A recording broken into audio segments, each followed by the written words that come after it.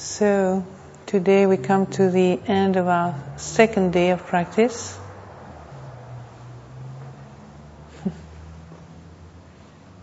You've been hopefully experiencing the fruits of practice, how the mind can settle down and suddenly turn inwardly more easily. Be with yourself without too much struggle.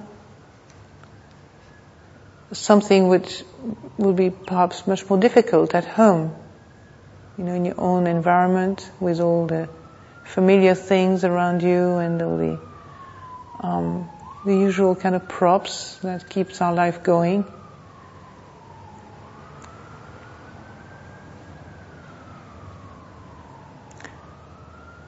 And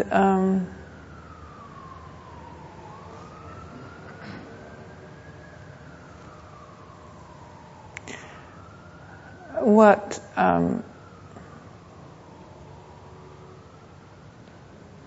is quite obvious in each one of us is how much we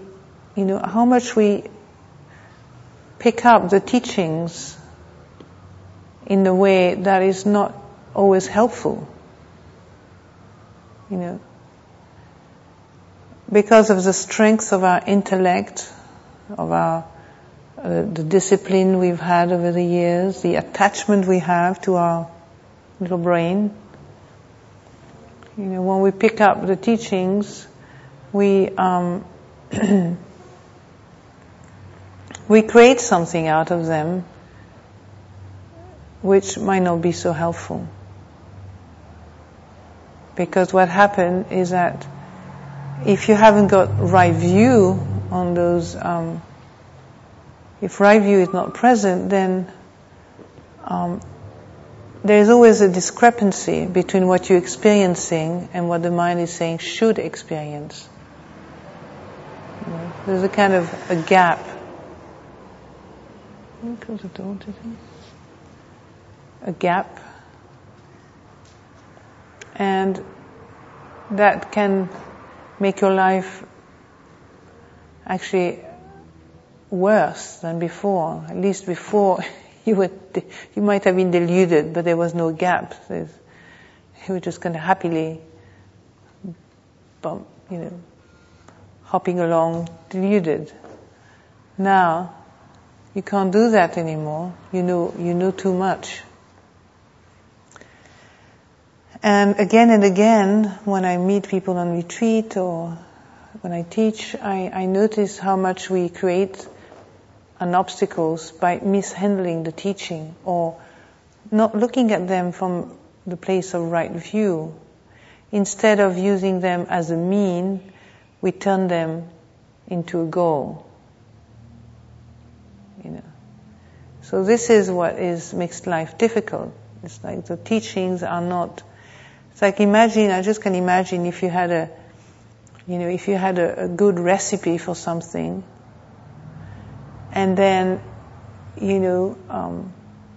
for cooking something nice and delicious, and then you keep kind of hearing the stories of all the greatest cook in the world, and you do your little cooking on your little stove, in your little kitchen, and it never tastes very good compared to what those great cooks are saying about this dish or that dish. So if we keep comparing ourselves to all the great chefs in the world, then it's a terribly disappointing experience.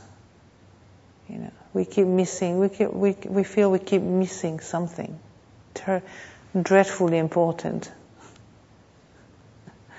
Ingredients are not right, and then you feel very, your self-esteem just goes down the drain. The sense of appreciation of who you are, what is really important to cultivate in practice somehow just vanish. in the face of the goal. The goal being, I should be kind, I should be sincere, I should be able to deal with situations, I should be good, I should be loving, caring, mindful, patient, generous. And we don't see this this voice very clearly because it has already somatized. It's already in the body. You just feel the stress of that hidden agenda.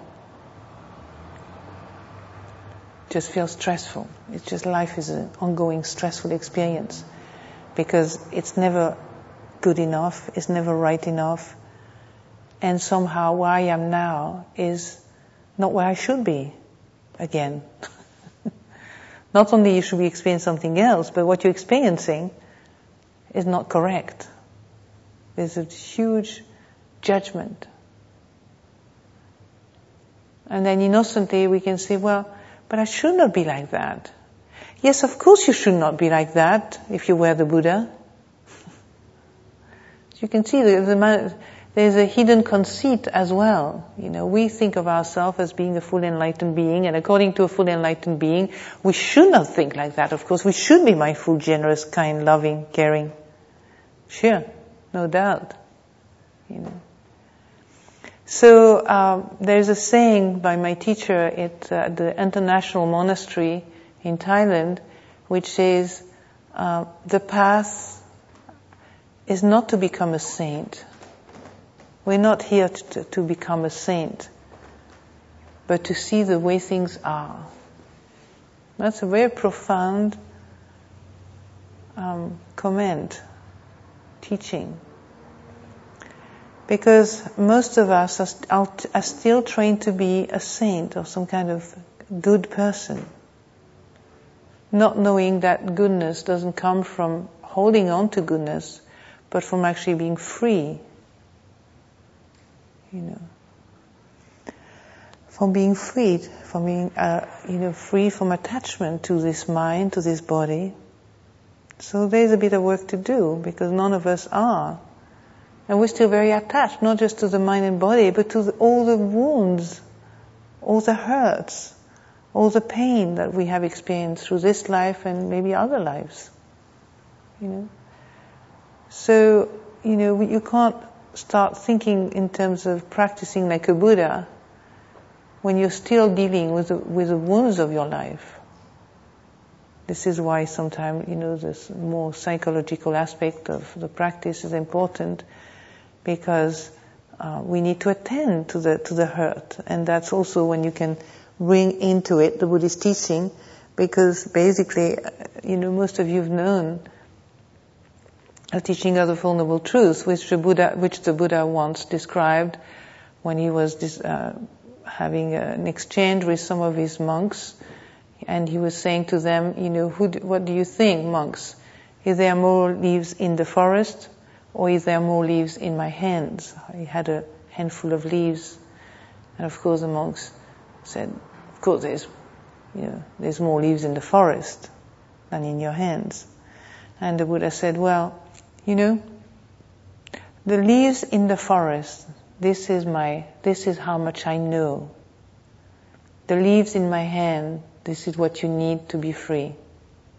So basically, he was implying you don't need to know everything I know. You just need to know what will make you free. And the handful of leaves is a symbol for the Four Noble Truths. And those Four Noble Truths, the truth of suffering, the whole world suffers. How many people know they are suffering? We just experience suffering, but we don't understand suffering, do we? And yet that's the first thing that the teaching of the Buddha asks us to practice, is understanding suffering.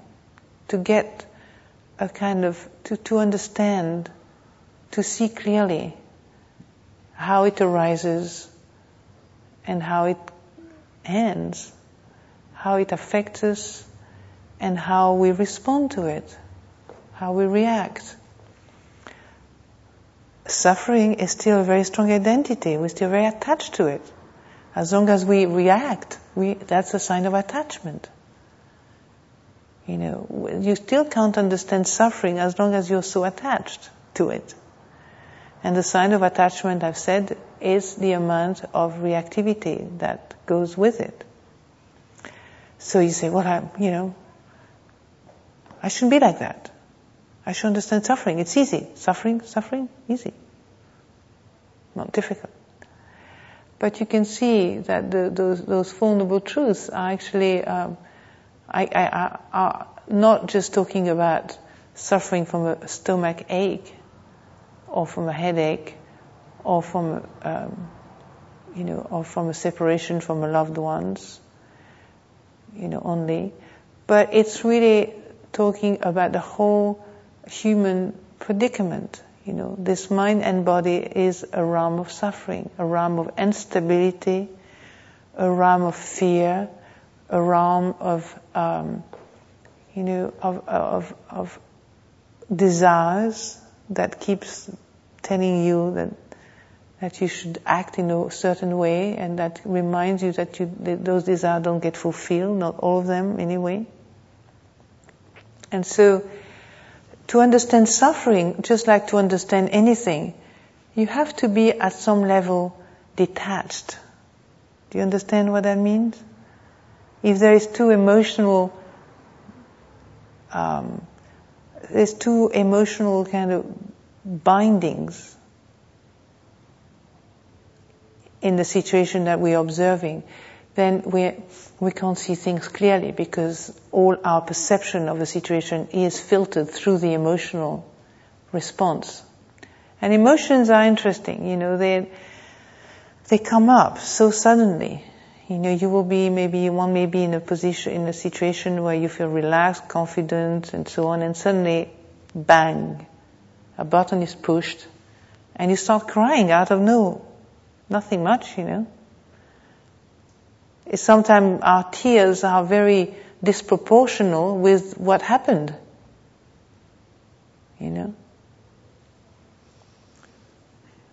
And so, we suffer, but we don't understand suffering. And this is really the task that we have at hand, is to understand, to be humbly walking the path of understanding of suffering.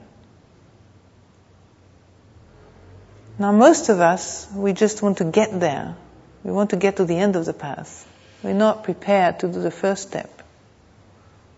As a famous, in fact, not just one famous, but a number of meditation teachers would say, we want the results, but we're not prepared to set up the causes and conditions for the result that we want. We just want the results. We're too lazy, too impatient, too careless to actually do what is necessary to establish the causes for that result to arise. So, to understand suffering is also to understand the cause of suffering. The cause.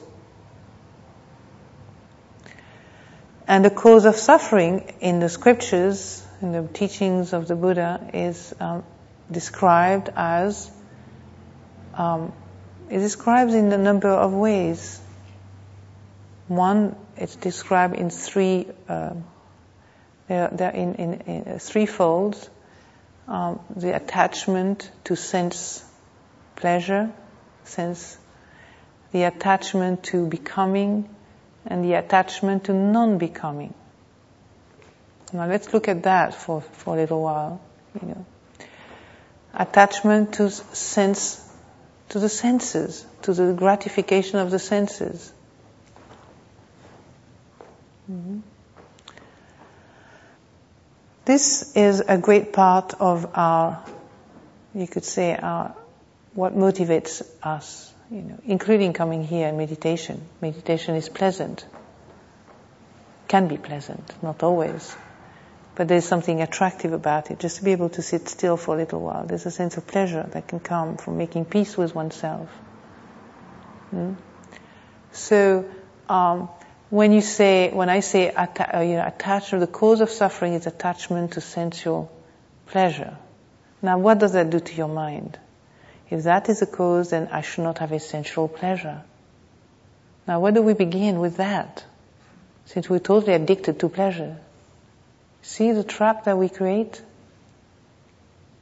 And yet we do that all the time. So we believe in what the Buddha says.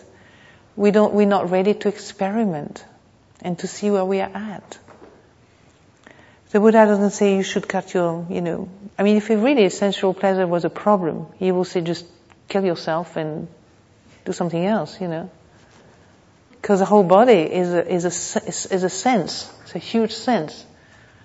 With eyes, ears, nose, tongue, and even the thoughts are sense objects, and the mind is a sense, And it's all about pleasure and pain, we have explained pleasure and pain. And once I read a statement in the teachings of the Buddha, which really, woke me up, because it's something very simple. But it makes you realize the predicament we are in. He says, pleasure is the absence of pain. Pain is the absence of pleasure. How about that to begin with, huh? So where are we?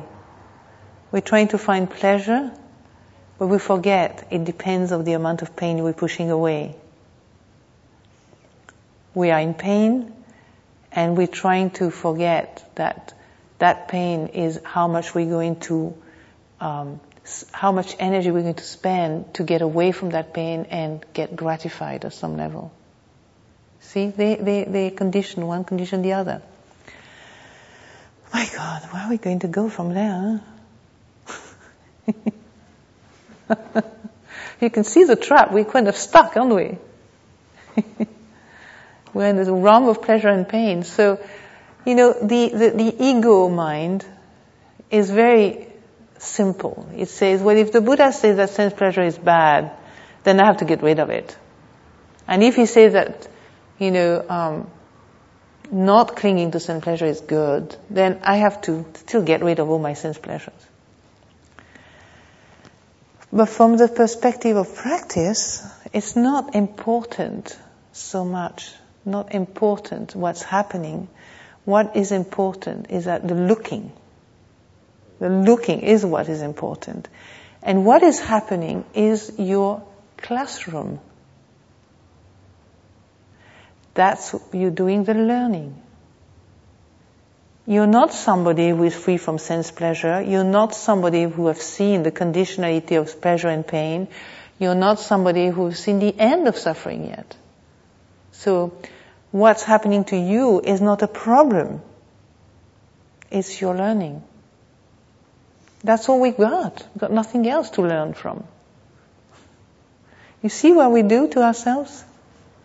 Constantly judging, criticizing, hating, moving away from pain, clinging to pleasure, not realizing that really our refuge, if we take a sense of refuge in the awakened mind, the Buddha mind, the Buddha within oneself, that refuge is the seeing itself, the knowing mind, the mind that knows.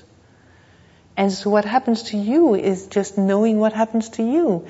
And the difference between an unenlightened person and an enlightened person is that the learning becomes a doorway to freedom. Learning becomes a doorway to peace. The learning becomes a doorway to insight. See the difference? How little acceptance we have of ourselves because we think we should be someone who is not really learning anymore, who's done already the learning. We jump very quickly to the end of the road because our thinking is so fast. So instead of looking at your experiences, let's say, for example, kama tanha, which is one of the first causes of suffering, of dukkha, instead of looking at it from a point of view of an enlightened mind, an awakened mind, and see, well, when I have my cup of coffee in the morning, I really enjoy it, you might say. Or your green tea, decaffeinated green tea. Or I don't know. Whatever. And then what is often the case is that something in us says, I shouldn't be enjoying that, and then we speak about ourselves in the same way. Oh, I've got such a bad habit. I just have to have my cup of coffee every day. Terrible habit. So this is it. You've already, instead of understanding that having a cup of coffee becomes only painful when you suffer, when it isn't there. If you can go without your cup of coffee and not make the world a miserable place when you don't get it, then it's okay to have a cup of coffee. So the Buddha is pointing to attachment, not to what you drink or don't drink. He's pointing to the fact that if you don't get what you are used to and start suffering from it, then that's a work you need to do. Understand. Start doing the practice that allows you to be free from this attachment. So this is why in our monastic training, sometimes we do some certain ascetic practices to make you realize from direct experience that you can go with that. Like just celibacy. A man and women, celibate men. In Thailand, for example, you ordain. All the men ordain for 2 weeks to 3 months. That teach them how to be celibate for a few months. And not go crazy at the thought they could not be celibate. Without, And so the path of practice is understanding attachment. Not trying to make yourself somebody who does not have any sense pleasure. So when pleasure arises, you enjoy it. When it's gone, you don't make a problem about it. When it comes back to you, you enjoy it. And when it's gone, you're free. It's not, you don't go into a rage. You don't have to shut your mind through drugs, distractions, and repress everything. You just, it's just gone. So, and you're not looking for the next one. So we spend a lot of time recreating pleasure out of ignorance. So the cause of suffering, kama tanha, remember that we are in a world where there's a constant alternating of pleasure and pain. Constant. When the mind is in pain, it pressurizes you to get into the pleasure mode. Once you have had enough pleasure and get bored to it, then you start suffering because you're attached to the pleasure. When you start suffering, the mind starts pressurizing you in small or big ways until you finally act, get reborn into pleasure. Some people have enough money, enough circumstances in their life to have all the pleasures in the world they can get. Look what happened to the Buddha. He wasn't interested after a certain time when he began to wake up to the fact that this life is transient, this life is fleeting, and there's really nothing we will hold on to at the end of it. The body is changing, the body is getting old. Sickness can strike any time.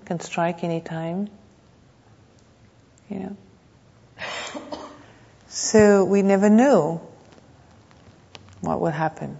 Everything is very uncertain. One of the main teachings of Ajahn Chah was Mai Ne. Ne-non in Thai means certain. Mai Ne-non or Mai Ne, shortened version, means uncertain. Most of the teaching, most of the training in the forest monasteries, which drive people mad, especially for you a Westerner, is that everything, you never know what's going to happen from one moment to the next. You never know when you're going to go, where you are going to go. That was the training of my teacher, Ajahn Sumedho, when he was in Thailand. You could be asked at the very last minute to come and do it on a trip. Things could change very quickly, without warnings. So, observe in your life, that we are here to learn. I don't know if you've realized that. We are lazy. No, we are not lazy, but the mind is lazy, Just want the easy way, just want to be enlightened in 2 or 3 minutes. Or you want to be enlightened by being in the best retreat center with the best teacher, the best teachings, and hopefully in the summertime. In the most beautiful settings. We can't imagine being enlightened in a rotten little place with a rotten little person next to you. And a rotten little moment of heedlessness. Do we? Doesn't occur to us. We're still looking for the perfect place to understand. So this is something that we need to consider carefully. How much we are not looking really for nibbana or freedom, we're still looking for heaven. The Sukha realm, the realm of sweetness, the sweet dew of the heavenly realm with little kind of heavenly little creatures playing harps and singing sweet tunes of eternal life. Pink. The pink cloud. Most of our conditioning is committed to that. It's kind of funny when you realize that, But when you get in touch with reality, it's actually very enlivening, when you see that your mind is truly committed just to be happy. Not the happiness of liberation, but just the happiness of just, getting by.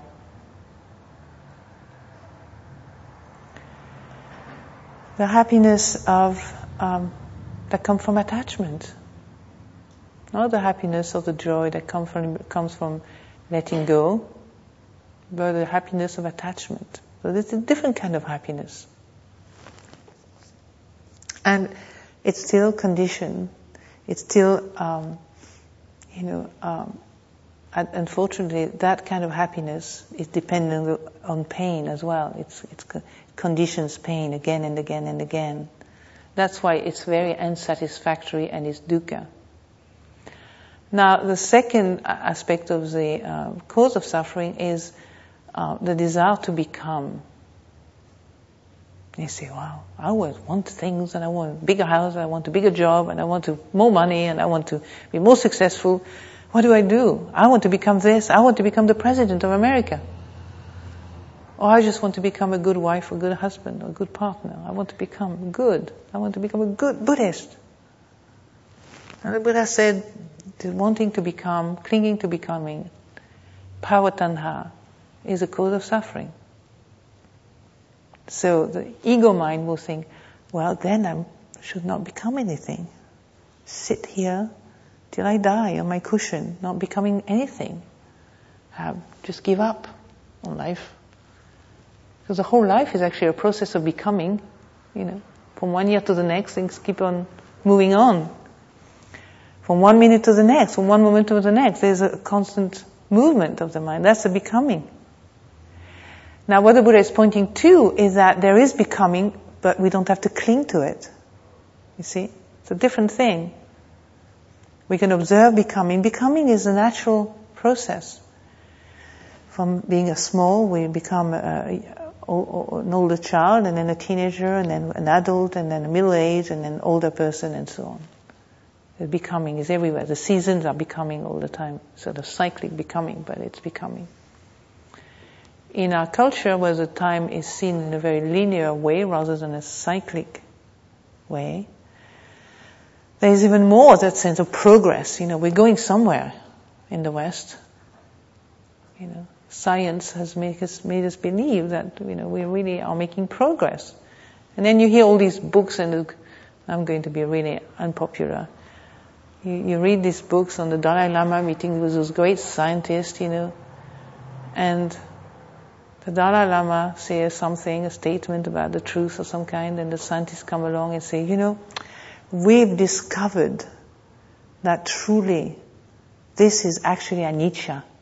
This is fabulous. We've been going through the microscope. We've been using all this research for the last 20 years. We find that this is impermanent. And they come to the Dalai Lama. It always makes me laugh myself. I don't know how the Dalai Lama has the strength not to chuckle.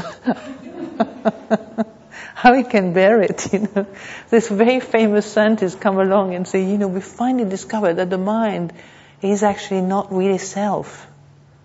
It has no entity in there. Ha ha ha. So you can see we're still kind of swimming in the dark, aren't we? As a meditator, you already know that. You don't need to have a grant for 20 years research to find out that things are impermanent. And I'm making a joke of that, but it's not really a joke, it's really serious, But this is where, I think those kind of meetings of science and Buddhism are extremely important just to have some confidence in our own understanding of things, because we have such a loyalty to science, that as long as science recognizes true, then we start believing it. Of course, the Buddha said the path of practice is not about believing, but investigating yourself and finding out for yourself. But there is a great element of faith, which is so important in our practice. That's another topic altogether. But faith, well, maybe I'll talk about that another time. But to go back to becoming, so that the Buddha doesn't say you should not become anything. There is constant becoming. Every action will have a result, which is a process of becoming. But you don't have to be attached to the result. And you don't have to be attached to the actions, You can just do from a response from the heart, from wisdom, from compassion, is to do good, okay? Now, you don't have to be attached to that. You don't have to become good. You just do it because that's just a response from a mind that is not filled with anger, greed, and delusion. When it's not filled with those forces, then you respond very kindly, very generously, compassionately. And then the flip side of becoming is non-becoming. It's like, once you've been successful for too long, then you get fed up with it. And you realize it's not leading you anywhere and you want to become a monk. It's a very bad way of entering monkhood, but, because you have the same problem. You want to be a successful monk. And then that doesn't work and you want to go back into lay life and do something else. So, the Buddha doesn't say you should not become something. And that is probably the strongest habit in the Western mind is the desire not to become. It's very strong. It goes together with anger. Anger. Instead of allowing things to unfold as they should, as they do, as soon as something is unpleasant, we want to just kill it. We just want to eradicate it, exterminate it, make it disappear for good. As soon as something doesn't fit into our plans, the tendency is aversion. And that aversion goes together with not allowing things to become. Now, sometimes you could say it's skillful, when something is really dangerous and you want to stop it, But there is a way of stopping that comes from wisdom and the stopping that comes from aversion. It's two different motivations,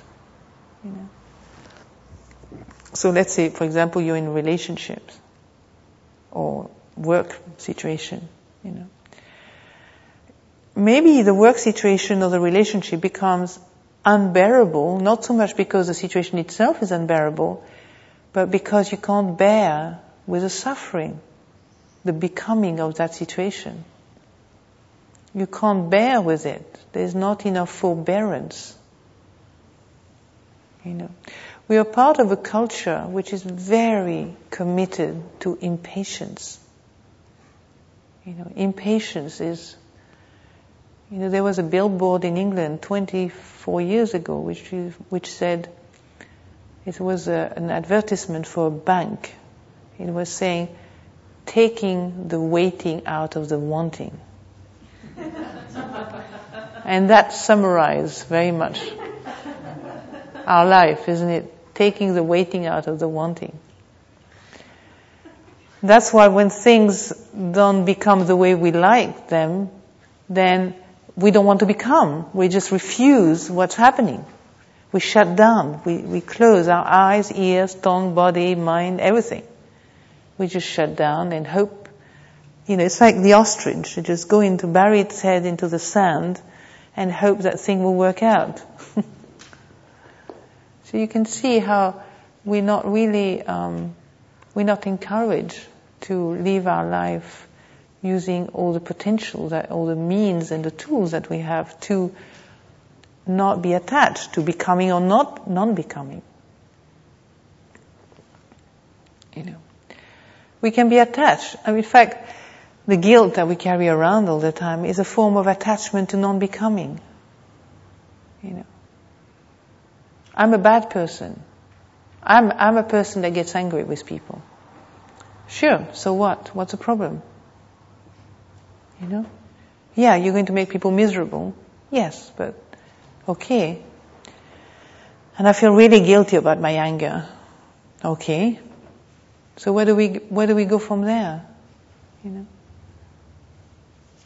Are we, all these things that we say, all the justification is a way of not becoming what is supposed to happen. Like they say, when we're angry, okay, with someone, then instead of being with the anger and the experience of the flow of this anger, we immediately shut down and try to justify the fact that we are angry because they are misbehaving.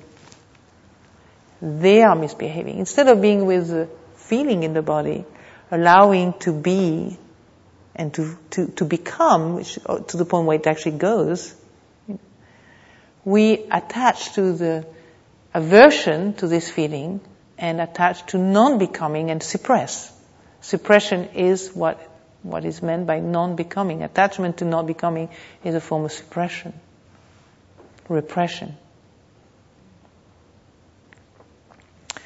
Let's say you see something pleasant. You see a nice, let's say, your favorite cakes, your favorite sights or whatever, And then, instead of learning from the becoming, that arise, let's say, you say, I want it, I like it, I need it, I know, and you can feel the body getting filled with all this wanting and wanting and wanting.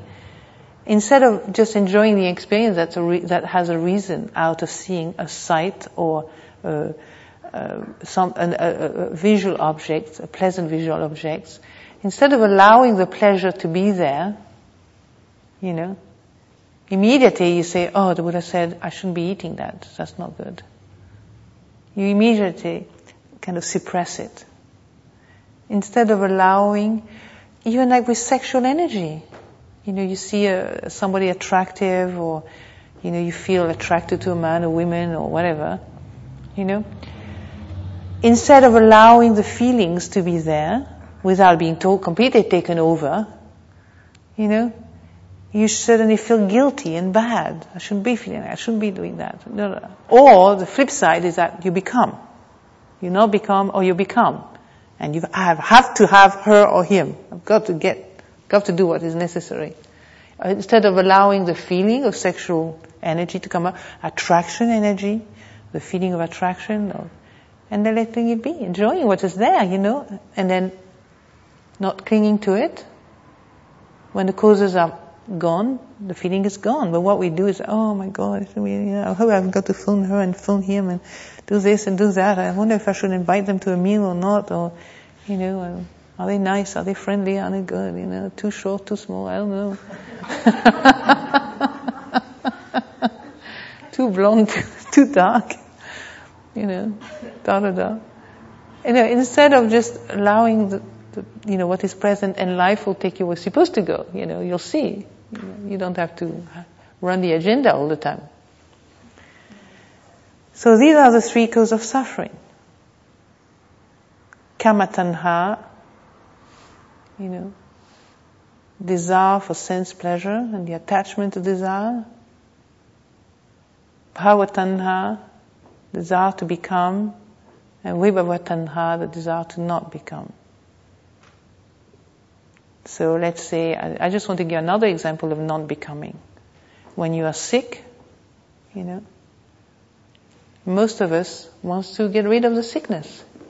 You don't want to become a sick person. When you are getting older, you don't want to become an old person.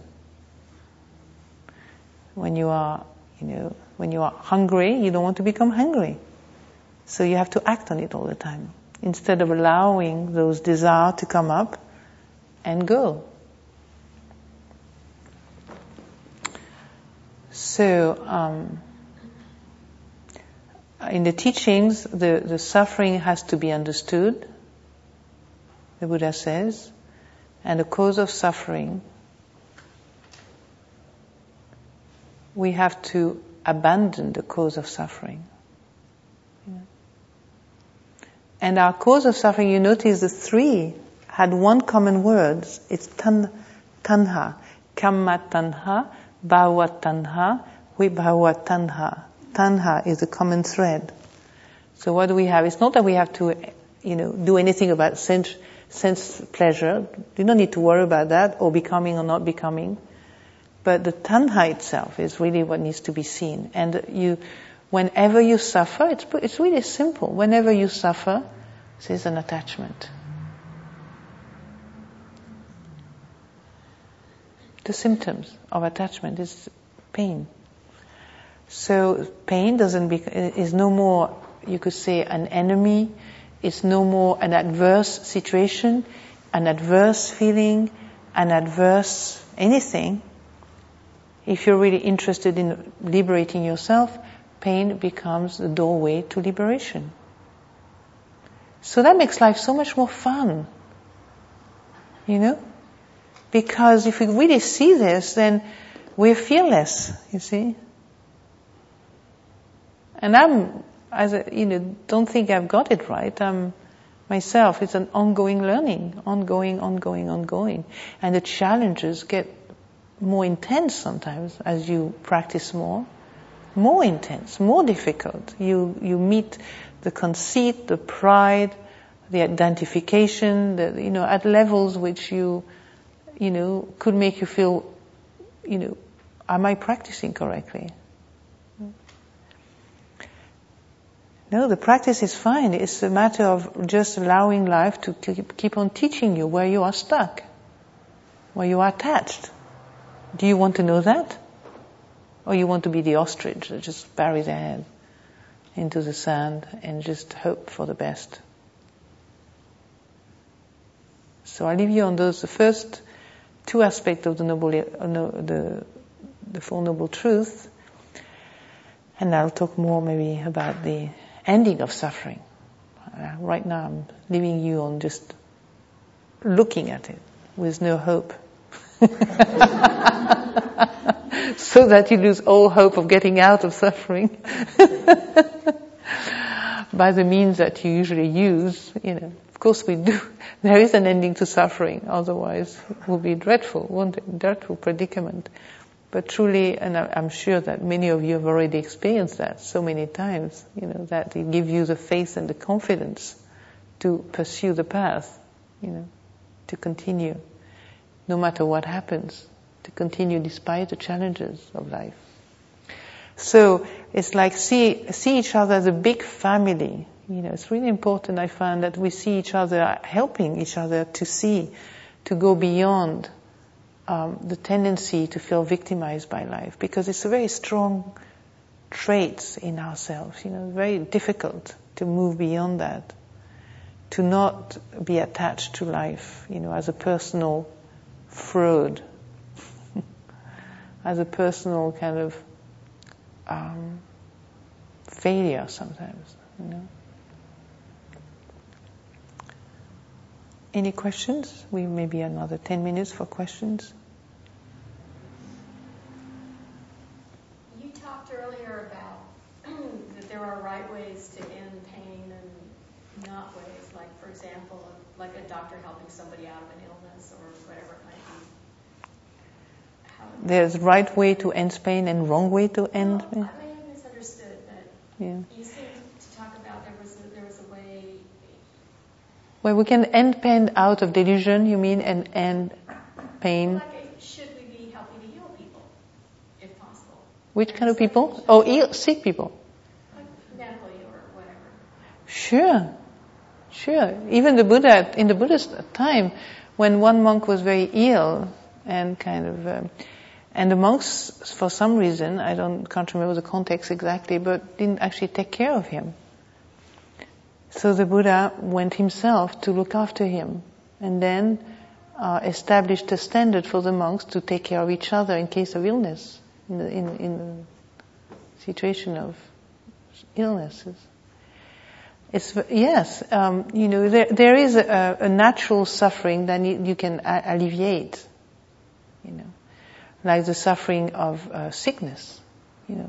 The Buddha had a whole list of remedies to help the body, for the monks and nuns living in the forest, to help the body in case of sicknesses.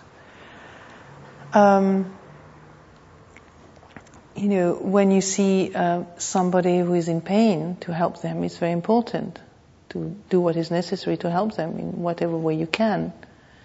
If somebody is suffering through poverty, to help them.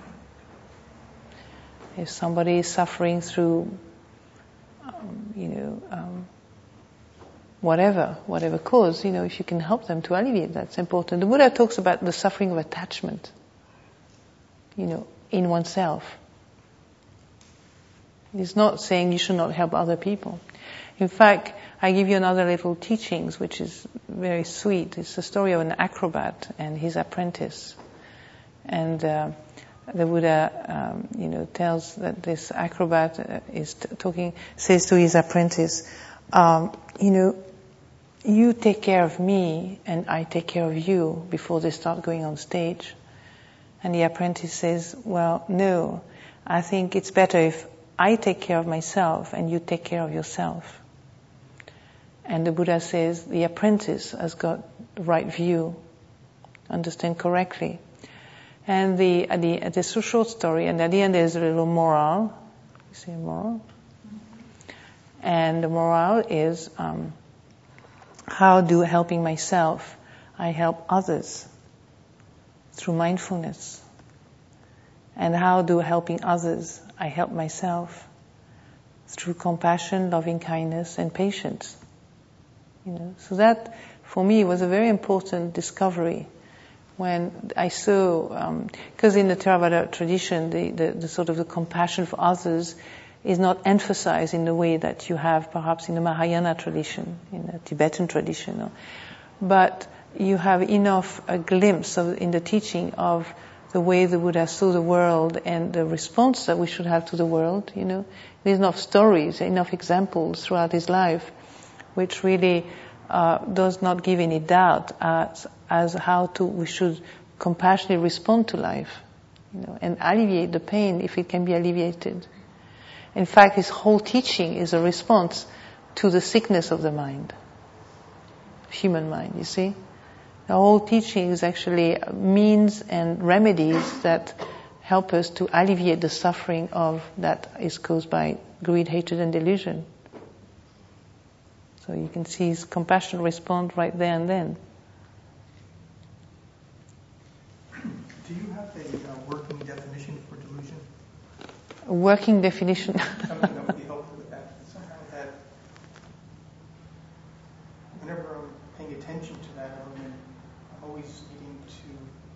do a step to get to it, whereas greed or hatred are really quite easy. Well, delusion is more difficult, you see, because it's actually we are deluded because we don't know what's happening. See what I mean? So delusion is more difficult to pin down because it's really not knowing, unknowing, not knowing. You know, so the best way to pin down delusion is actually to work with the Four Noble Truths. You know, the symptom of pain is a manifestation of delusion, you could say. You know, and which you could say becomes through greed and through hatred. You could say delusion is like the umbrella in which greed and hatred manifest. So delusion becomes more and more apparent through insight. You know, when you have insight into the nature of your, of your mind, your body, then you realize it's I hadn't seen that. You know, so you can't know it. It's almost like you can't know it. You can't know what delusion is until there is a moment when you see a pattern of thought that has been really painful for a long time, but because there was not knowing, you just felt the pain and had no idea where it came from. Do you think it's useful then, when working with delusion, to formulate it as a deluded thought, deluded thinking, or deluded actions, to kind of tie it with something like that, where it's more observable? Okay, I see what you mean. You mean like when you're angry, you can say, I'm really angry with that person, and you can objectify it more easily? Well, like being self-centered. You know, okay, we're getting there. So let's say you're talking, delusion will be, for example, what is described as the 10 kilesa, for example, what we call the 10 defilements. Greed, hatred, conceit, delusion, aversion, and so on, you know. And so this is a manifestation, what is called unskillful mental states are a manifestation of delusion. Okay? Whenever there is greed, then there's delusion. Whenever there is, hatred or anger or conceit, pride, and jealousy, envy, meanness, and so on. These are the manifestation of delusion. That's how you can see it. You can see avidya. Go to the scriptures and find the 10 defilements, the 10 kilesa, and you have a map to recognize them when they arise. And one monk in Thailand, who is an English monk, very nice. He's been practicing for over 55 years now. 75, I think. He ordained very young. And when I visited him a number of years ago, I met him, and he's a very good teacher, and someone later on gave me a talk of his. He's a disciple of Ajahn Mahabua. And somebody gave me a talk of his, and it's an interesting way of describing, the human predicament. He was saying at some point in his talk that whenever you look at somebody, most of what you see is actually kilesa. In the West, you say we're more prone to come from a loving, compassionate place, looking at other people. Because we have strong roots in the Christian teaching, where compassion and love is strongly emphasized. In the Buddhist teaching, in the first tradition, is the wisdom is more emphasized almost. So cutting through delusion. Right? So the teacher will say, whenever I look at this person or that, any person, you could say 75% is what you see is actually kilesa. So don't expect people to be different, because 75, if not more, percentage of their personality is actually made up of greed, hatred, and delusion, and attachment to, the various defilements of the mind. But we tend to approach each individual with great expectations, which is not even, a response, a loving response. It's a selfish response. We expect people to be a certain way so I won't be disappointed. Or I will continue to experience a sense of pleasure with this person, or, mental or physical or psychological or emotional or whatever way. Make sense? Yes, thank you. Okay.